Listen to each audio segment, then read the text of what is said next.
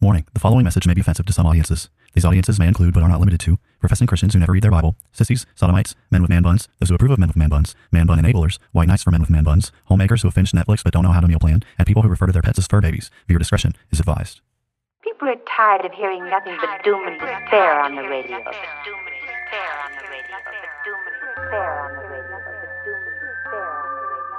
The message of Christianity is that salvation is found in Christ alone, and any who reject Christ therefore forfeit any hope of salvation, any hope of heaven. The issue is that humanity is in sin, and the wrath of Almighty God is hanging over our heads. They will hear his words, they will not act upon them, and when the floods of divine judgment, when the fires of wrath come, they will be consumed and they will perish.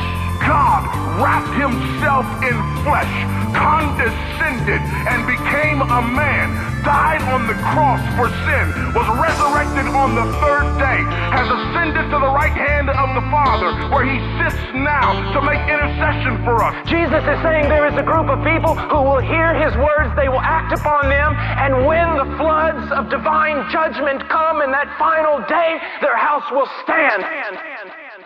Welcome to Bible Bashed, where we aim to equip the saints for the works of ministry by answering the questions you're not allowed to ask. Listen and enjoy this midweek installment of Answering a Fool, as Pastor Tim answers a fool according to his folly, lest he be wise in his own eyes. In these shorter episodes, Pastor Tim answers objections from internet trolls in an effort to help them go home and rethink their lives. Troll hunting is hard work, but hey, someone's got to do it. Now, without further ado, here's Pastor Tim.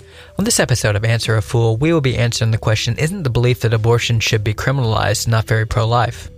Now, this is a response that came to us from an internet troll who is interacting with our recent podcast on child sacrifice, where we answer the question, should women who murder their unborn babies be drawn and quartered? Now, the response by the atheist internet, I assume it's an atheist internet troll, or it could be a progressive Christian internet troll. But regardless, the response to that was that this doesn't feel very pro-life. And one of the things that this should make us realize is that as it relates to the pro-life movement in general, the tactic of the pro-life movement has been to de-emphasize the gruesome and the horrible nature of child sacrifice, and to couch the language of child sacrifice under this broader rubric of this positive message of being pro-life.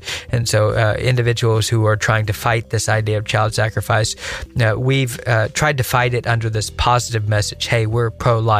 And one of the things that's happened is that there's been many a progressive Christian who has come along and basically included a bunch of other things under this broader category of pro-life and attempted to hijack this basic pro-life message. Now, I've never been a fan of the pro-life rhetoric in general. As I've thought about the pro-life rhetoric, I've always thought it was kind of squishy, and I've always blamed it for blamed that rhetoric itself for the lack of effectiveness in the pro-life movement in general. One of the things to realize is that we are living in the kind of society that desperately doesn't want to think about the horrors of abortion. We don't want to think about doctors who are basically dismembering babies who can feel pain in their mother's womb, who are sticking scissors up into baby's head in vacuums, which they are sucking out babies' brains in order to pull these dismembered babies from their mother's birth canal. We don't want to think about these kind of things, and the more that we don't want to think about these kind of things, the less that we're actually treating child sacrifice as a serious moral issue. And so one of the ways that we keep ourselves from thinking about this is that basically we try to present ourselves as having this positive pro-life message, when in fact one of the things that we should have been doing from the very beginning is basically, instead of saying that we are pro-life, we should have been saying that we are anti-murder. Because that treats child sacrifice as a moral issue instead of removing all the moral issues involved under some sort of slogan that can be easily hijacked by progressives and left-wing activists.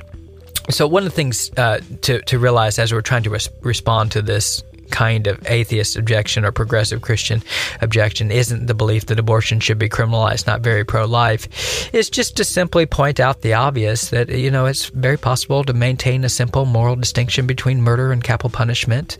When the Bible says, thou shalt not kill, the kind of killing that the Bible has in mind is what might be described as unlawful killing or murder.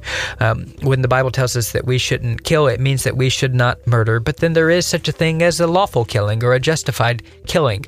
And this really isn't a very hard concept to grasp at all. All you have to do is just pull out a dictionary, and one of the things that you're going to find in a dictionary is that murder is defined as the crime of unlawfully killing a person, especially with malicious forethought. So murder is the crime of unlawful killing, but then there is such a thing as lawful killing. When an individual takes another individual's life, that individual has forfeited their life, and this really isn't a hard or difficult moral calculation to make. So to the type of individual who is unable to understand these basic distinctions between murder and lawful killing, we would just ask them, please just open up a dictionary. This has been another installment of Answering a Fool with Bible Bashed. As always, if you would like to be included in one of our Answering a Fool episodes, feel free to respond to us on our Facebook, Twitter, or Gab posts with a disrespectful, sarcastic, often off-topic comment that shows you did not thoughtfully engage with anything we have actually said, and we will do our best to include an answer to your trolling comment. Keep in mind, the days are short and trolls are in abundant supply, but we will do our best.